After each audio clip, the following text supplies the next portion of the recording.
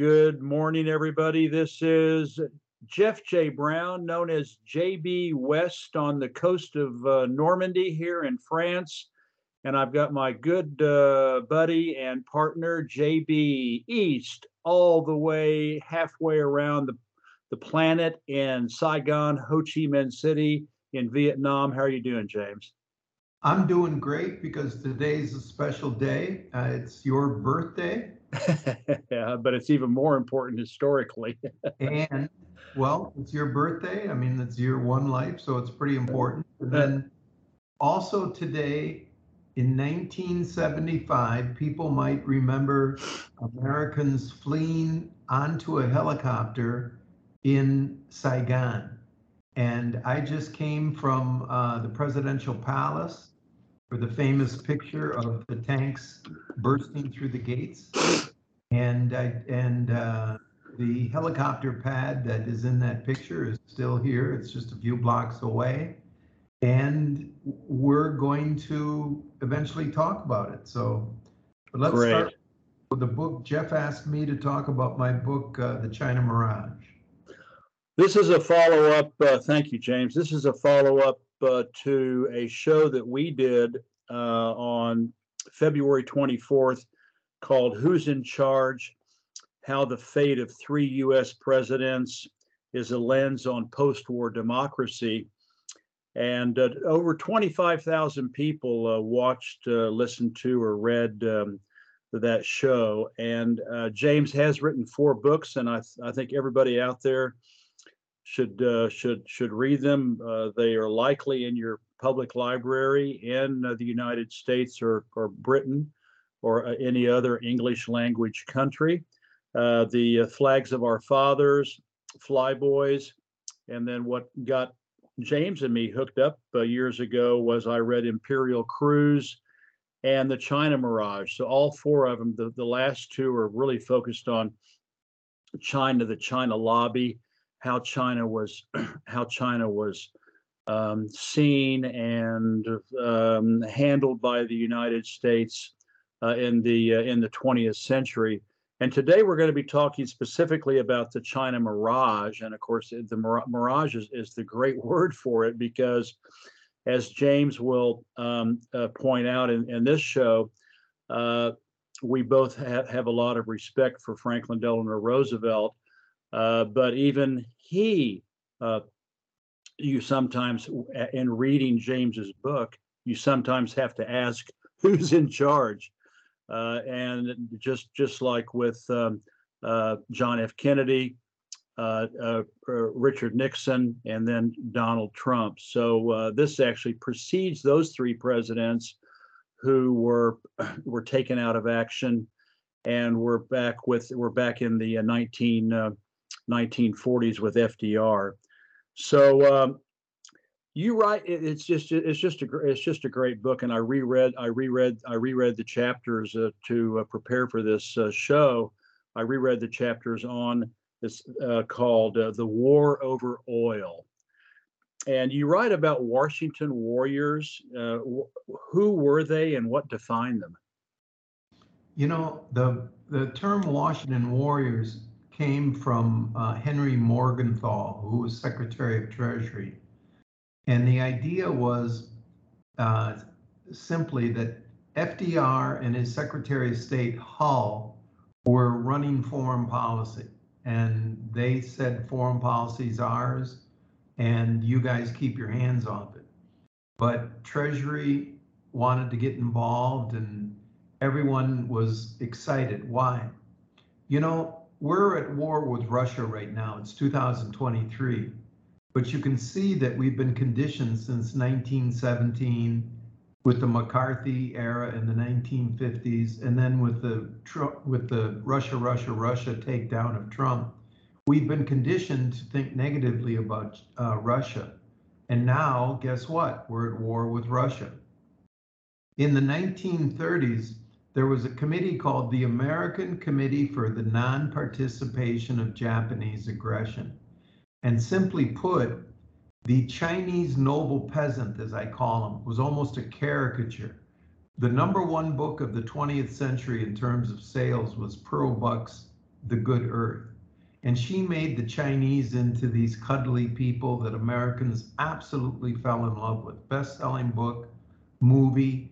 But guess what? The Chinese couldn't come into the country. We didn't want to live next to a Chinese. It was illegal for them to come. We didn't want our sons and daughters kissing the Chinese, but we loved them at a distance. We loved the noble Chinese peasants.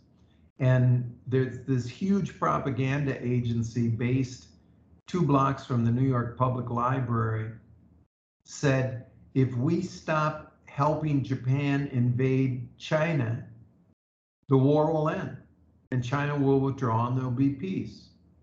China will never, or Japan will never bomb us. Bomb Pearl Harbor? You're out of your mind. Look at the way to peace is to stop selling oil to Japan. Hey, folks, do you know that, the Japanese war machine that's crunching the Chinese, they're getting their steel and their oil from us. Franklin Delano Roosevelt is feeding the Japanese war machine. We've got to stop this. Now, if you just cut the oil, cut the steel, the Japanese will say, oh, we can't fight the United States, and they'll just retreat to Japan and there will be peace. So I'm simplifying it, but millions and millions of pamphlets went out, and they went out to local editors, pastors, heads of Rotary, and all of a sudden you had, Judge Jeff Brown in Oklahoma giving a speech about, we just have to stop participating in Japanese aggression. And it was as if he came up with that idea, but he was being pumped by this committee and pastors and editorialists. And there became a groundswell of demand that we cut Japan's supplies. And this ground, obviously, when Franklin Delano Roosevelt appointed somebody as a secretary or assistant, they came from the American population. And just like the American population now hates Russia, the American population believed if you could cut Japan's supplies, there will be peace. So Washington warriors were all these people underneath FDR who said, why is FDR supplying the Japanese? Let's just cut the supplies and we'll have a peaceful world. So that's where Washington warriors came from. Okay, that's interesting. Your account, I reread this and I was just like, it was shocking how FDR obviously wanted to avoid the war in the Pacific. He wanted the oil to still go to Japan. And obviously, as we will learn, people underneath him betrayed him and disobeyed him. And we ended up in a world war in the Pacific. But your account of Japanese and U.S. diplomats totally misunderstanding each other, it was almost like a Groucho Marx movie. I couldn't believe it. Due to no cross-language skills is shocking. So we had the Japanese diplomat Nomura, who was trying to talk with, I think it was Hull, the Secretary of State, and the English and Japanese were almost non-existent, and fatal decisions were made because of gross miscommunication. Did they not have translators back then? I mean, it just seems unbelievable that happened. Where are you going to get a translator for an Asian language? The first course on Chinese was taught in Harvard, I think in 1934. John Fairbanks. Where are you going to get a translator? Nobody would study Chinese or Japanese. Those were Asian languages. Those were loser languages.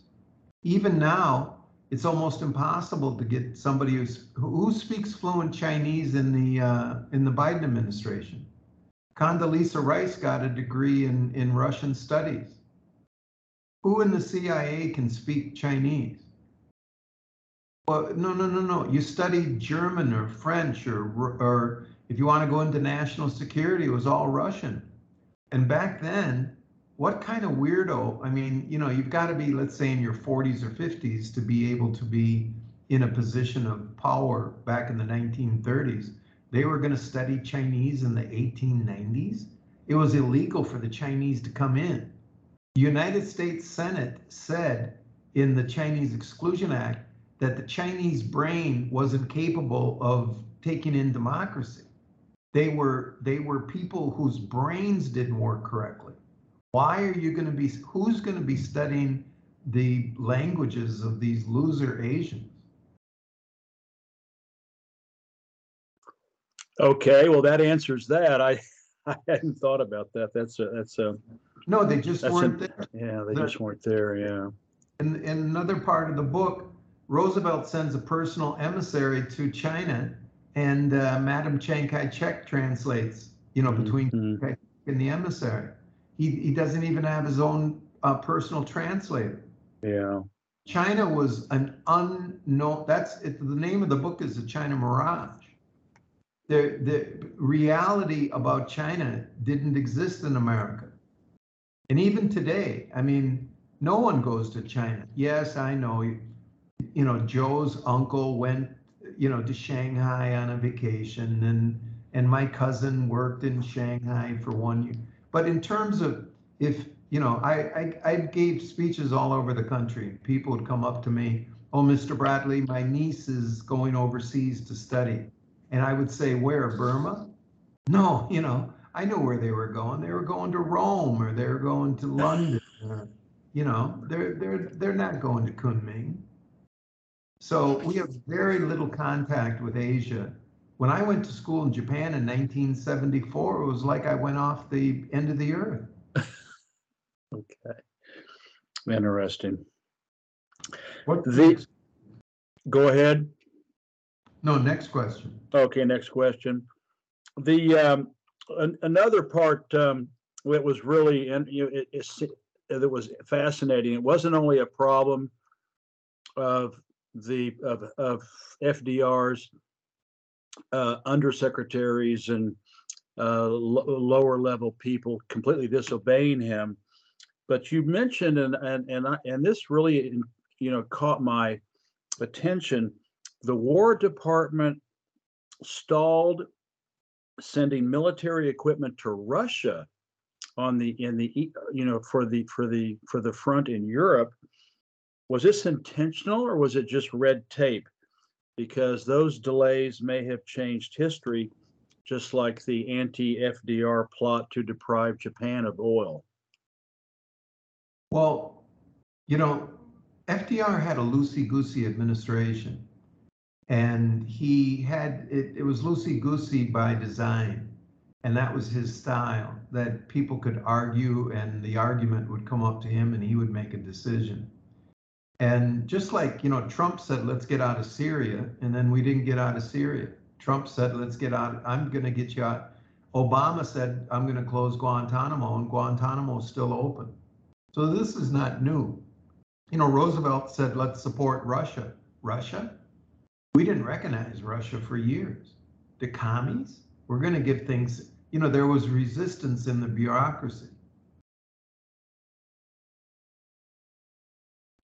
Okay, well, that sounds pretty familiar. I guarantee it sure does.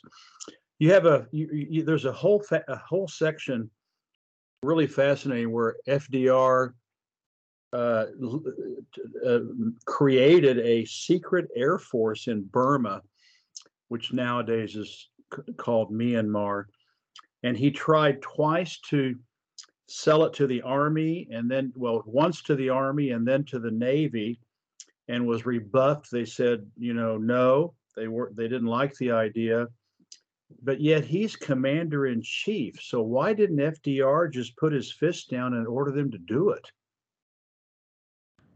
Because it was completely illegal. Okay, folks, what we're talking about is the Flying Tigers.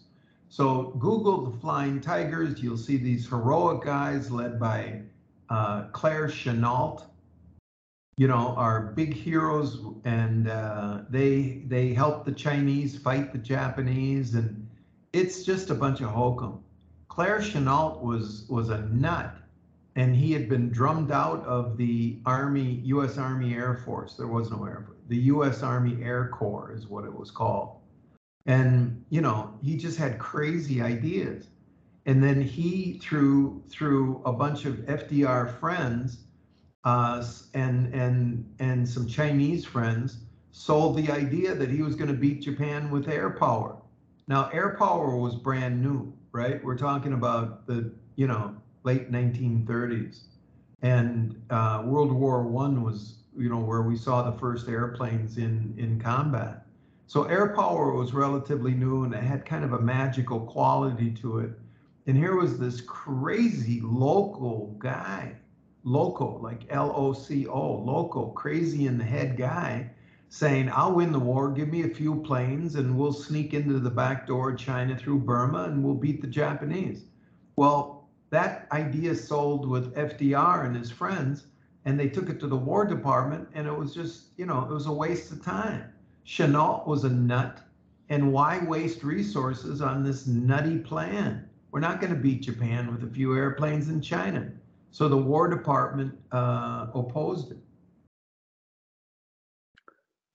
Well, FDR did end up creating this secret air force in Burma and outside government channels. And as soon as I reread that, I thought, well, how is this different from Ronald Reagan in his Contras in Central America back in the early 80s, or George W. Bush's what ended up being 135 post 9/11 presidential secret armies, most of whom are in Africa.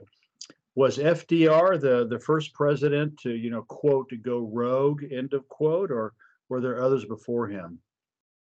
You know, I don't know in the 19th century, but I mean, James Polk put troops in illegally into Texas, Mexico, and then declared a border and let's support the troops. And, you know, there was finagling, executive finagling back then. But the first time, you know, air power was used in this illegal way was FDR, because air power had just been invented. Now, this Claire Chennault program in China later became the CIA's Air America that bombed. Still today, 1/3 of Laos is, you can't walk on it because it's full of bombs. And Air America, you know, is a whole nother story. But this Claire Chennault illegal air force grew into this horrible thing called Air America. Yeah, it's true. I've been to Laos, and I've seen the museum there. It's a shocking war crime, that's for sure. You know, I was thinking about Churchill, because as the war progressed, of course, FDR and Churchill worked together, and with Stalin. And as I finished reading rereading this section of your book, I found that FDR and Stalin, you know, they come across as being men of their word, and yet Winston Churchill comes across as a complete serial liar and a saboteur. That was my takeaway. What are your thoughts on that? You know, Noam Chomsky has a line that Churchill, after defeating the Nazis, realized that he couldn't continue Nazi techniques in India and they had to give up, you know? I mean, there's a whole, Winston Churchill's kind of a large subject, but Stalin ridiculed Churchill. They'd get drunk after during their dinners at their conferences. And Stalin was upset with FDR and Churchill because they were too timid to open another front. Look we went to war in 1941. How come the United States didn't invade the mainland of Europe in 1942? Stalin was like, hey, boys, you know, hey, we got a war going on here. I'm the only one fighting Hitler. My boys are dying and your boys are in North Africa. Hey, Churchill, you know, you afraid, you little boy, Churchill? Stalin would get drunk and just berate Churchill for not coming through. But it's It's a big subject, but you know, I wrote in Flags of Our Fathers that 75% of the German soldiers who died in World War II died from a Russian bullet, not an American. And nobody has ever criticized that. And many people say that over 80% of Hitler's troops who died were killed by Stalin. So, you know, Russia really did that war, and we came in at the end.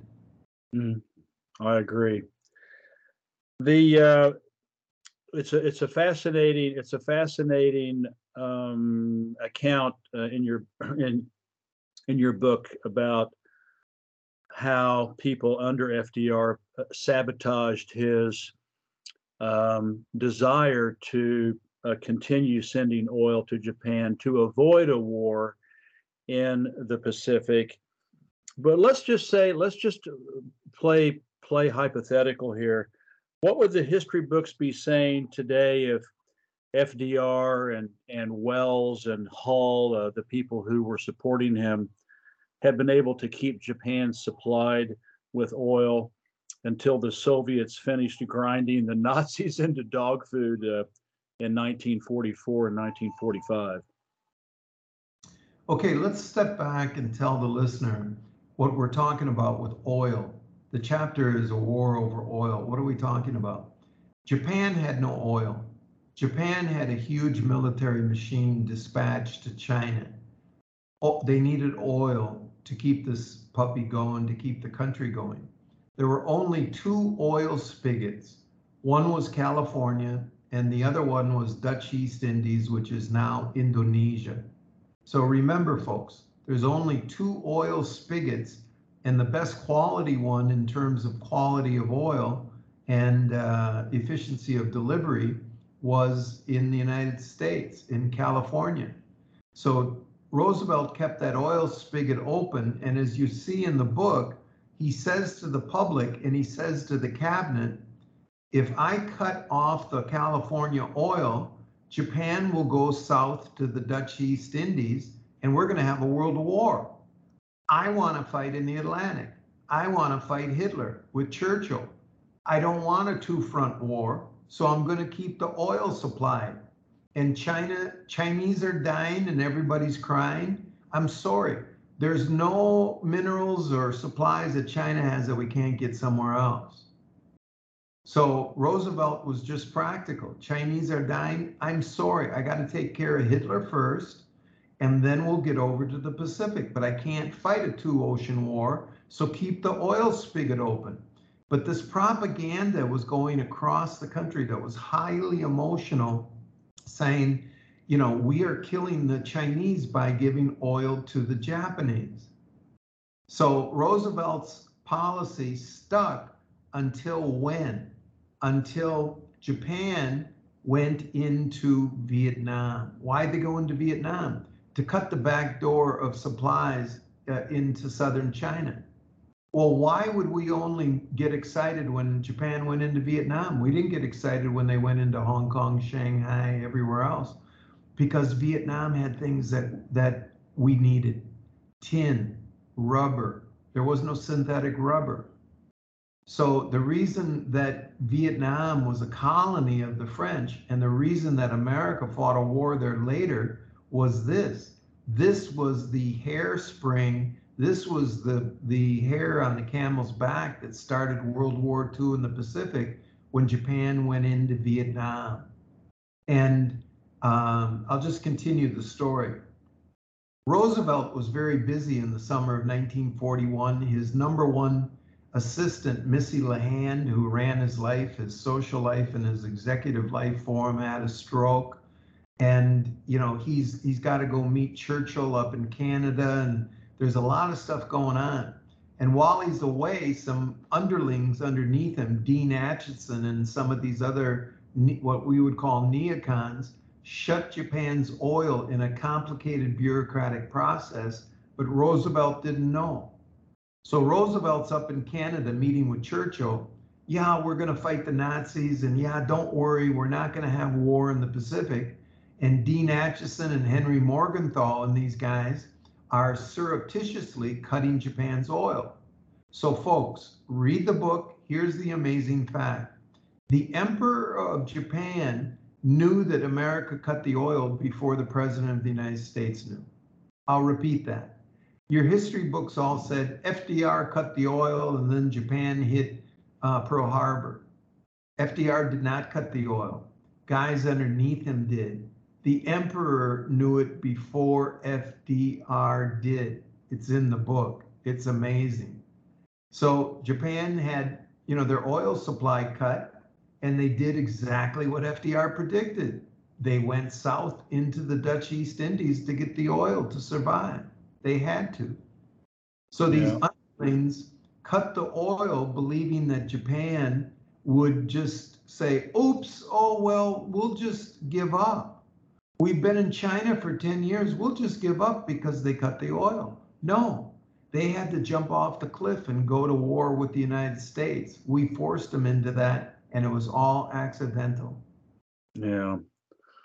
It's interesting that as you described how torturous this decision was for the Japanese to feel compelled to go to war against the United States in order to have the opportunity to get oil from the Dutch East Indies, today Indonesia. And I was really fascinated that some of the quotes that you gave, how the Japanese leaders cited the suffering of their citizens as a reason to attack the USA in hopes of getting this Dutch Indies oil. Chinese leaders throughout history often, brought even today bring up Xi Jinping and modern presidents, modern leaders of China, concerns about the people's well-being. And for me, maybe other than a few isolated cases, except for FDR during the Great Depression, we don't hear much along these lines in the West. What's the difference? Is it an Asian point of view to have this concern for the common people? No, the Asian point of view at that point was extreme cruelty to their people. Chiang Kai-shek was running China, and one of the cruelest Chinese dictators ever. The Japanese saying, welfare of the people, that was just total stuff that was said to the emperor in conferences. The Japanese military had secret police torturing its people. The Japanese military was as cruel as leaders could ever be. The Japanese military leadership sent 110,000 Japanese boys to New Guinea with no supplies. I've been to New Guinea. There's no food in New Guinea, They sent 110,000 Japanese boys. Guess how many returned? 10,000. So no, they didn't care about the Japanese people, and Chiang Kai-shek didn't care about the Chinese people. It was, I don't think it was Asian at all. I think that Mao he was a smart emperor. You got to take care of the people. The people have power. And, the Japanese eventually had better leadership and listened to their people. Speaking of Chiang Kai-shek and the Soong family, he married into the Soong family. They it's just unbelievable. They come across as incredibly corrupt. As I was reading what in your chapters, it reminded me of the Philippines, President Marcos, and Ukraine's President Zelensky today, who are often, well, at least in my circles, are called, Mr. 10%, because they took a 10% cut on all the business being done in the country. How bad was it, and what percent of the U.S. loans and gifts ended up in their bank accounts? Nobody knows. Truman said that these were just crooks surrounding FDR and that they stole, and Chiang Kai-shek and the Song family, which he married into, he either married into them or they captured him. You can make the argument.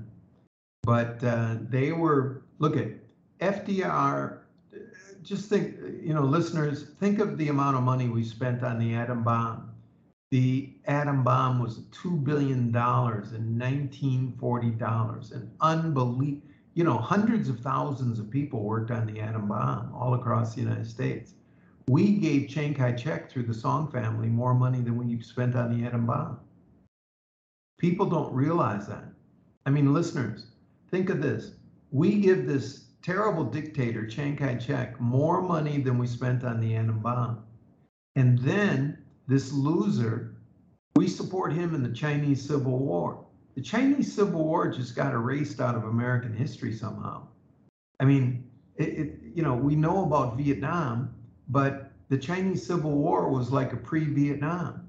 We were on the wrong side. The Chinese people did not want Chiang Kai-shek. He was a completely corrupt Zelensky.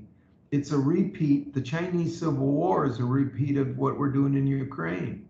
Look at up north. There's a terrible commie named Putin. No, his name's Mao. Oh, look, here's a Democrat called Chiang. No, his name is Zelensky. It's the same propaganda, the same corruption. And we did it first in a big way in the Chinese Civil War. Well, that led us to being on the wrong side in the Korean War. And then that led us to be on the wrong side in the Vietnam War. So the China Mirage is not just about, a few dollars going wayward in China in the 1930s. It's about millions of people dying. It's about my dad having to fight on Iwo Jima. It's about my brother being shot in Vietnam. And all of this was because FDR was bamboozled in the 1930s, as the American people were. Yeah, Chiang Kai-shek, another thing that I really appreciated, because it confirms all of my research, that how Chiang Kai-shek, who was nominally supposed to be fighting the Japanese, was in fact doing everything he could to avoid taking on the Japanese, and he was so obsessed with destroying the communists. He called them bandits, and we wipe out the bandits first, and then we go after the Japanese, and what that meant was that Mao and the Red Army had to fight two anti-fascist fronts: the KMT, Chiang Kai-shek's army, and Japan. So that being the case, how did Mao and company win the war? I mean, it seems almost miraculous. They won the war the same way the Vietnamese did, People's War. If you have the people on your side in Asia, you've got intelligence nets. You've got generals getting messages women with vegetable baskets on their heads walking to market, and underneath those vegetables are coded messages for general over the next hill. You've got the people throwing grenades at American bases. I mean, People's War. The Americans looked at Vietnam. We've got an air base here, got an air base there. We got this, we got that. We got Saigon secure.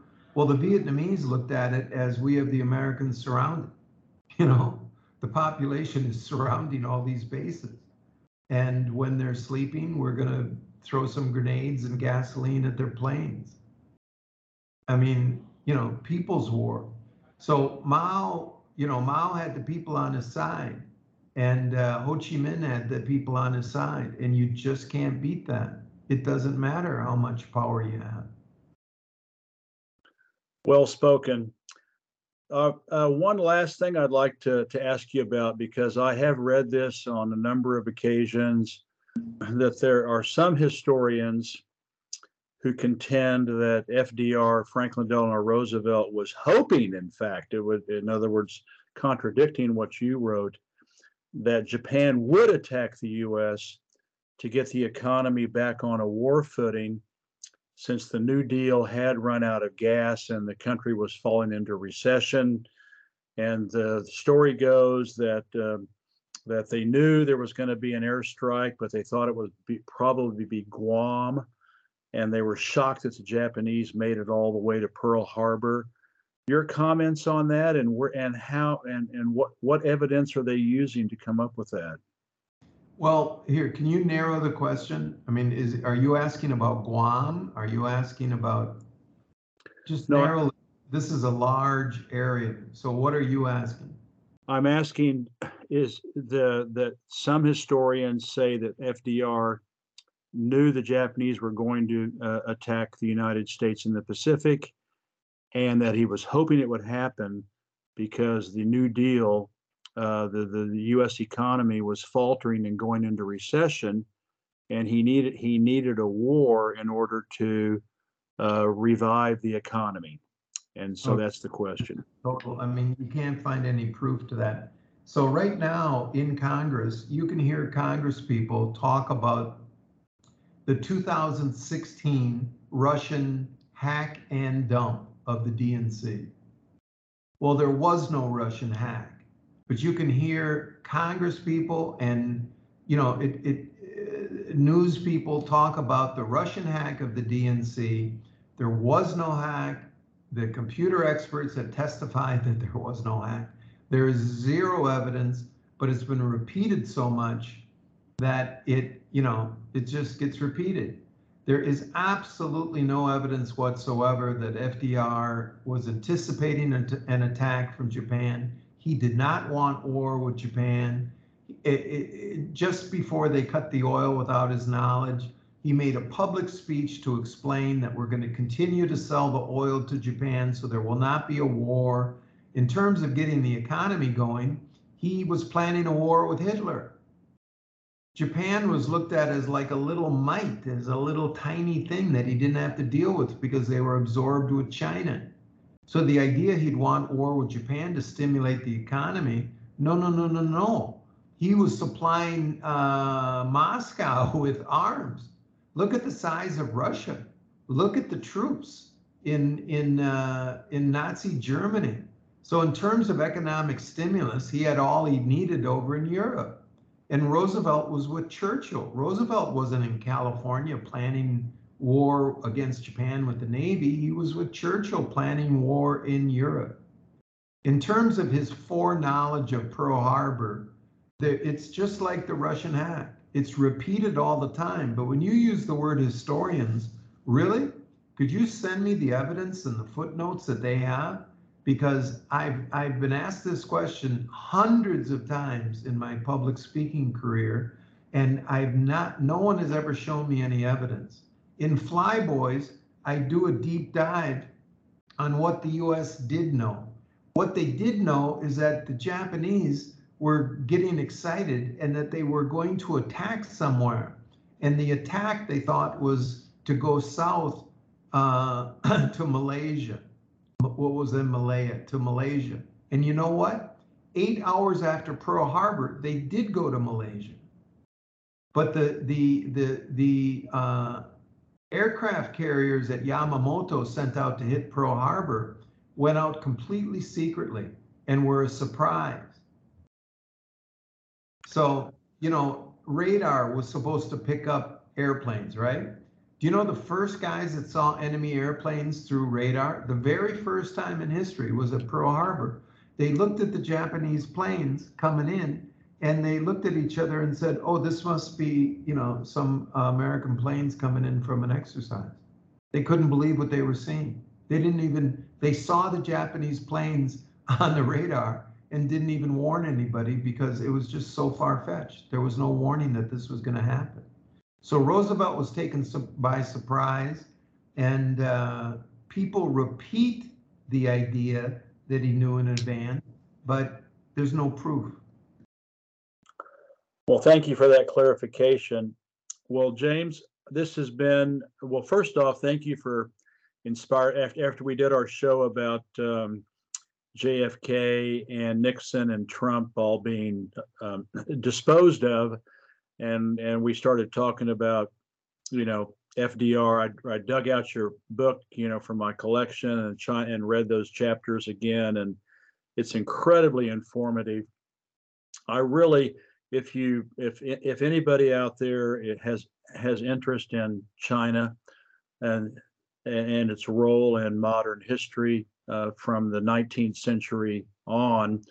I really, really recommend reading Imperial Cruise and the China Mirage. If you're more interested in World War II, the Pacific Theater, then definitely Flags of Our Fathers and Flyboys.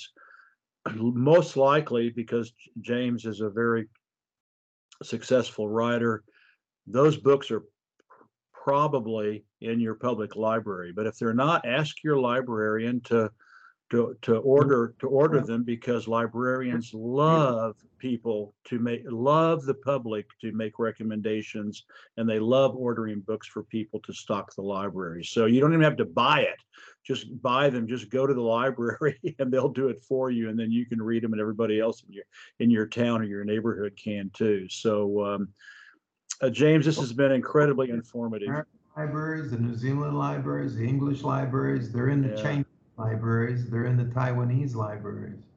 So they've been translated into a number of different languages. I didn't know that. Oh yeah. Oh no, the Taiwanese translated the China Mirage, and it's also translated in Beijing. 2 Chinese translations of both those books, the Imperial Cruise, China Mirage. But I want to say, on this day, you know, I was 20 years old, about to go around the world in 1975, and I remember seeing, you know, Saigon fall, and in America we say the fall of Saigon in the Vietnam War, and the Vietnamese say the liberation of Saigon in the American War. So, different way of looking at it. And I want to say, as I sign off here, JB East, I want to say happy birthday to JB West, who's 69 years old today. Yeah, don't call me 70 yet. I've got one more year. So happy birthday, and we'll talk when you're in China soon. This is JB West in France. Thank you, James. Bye-bye.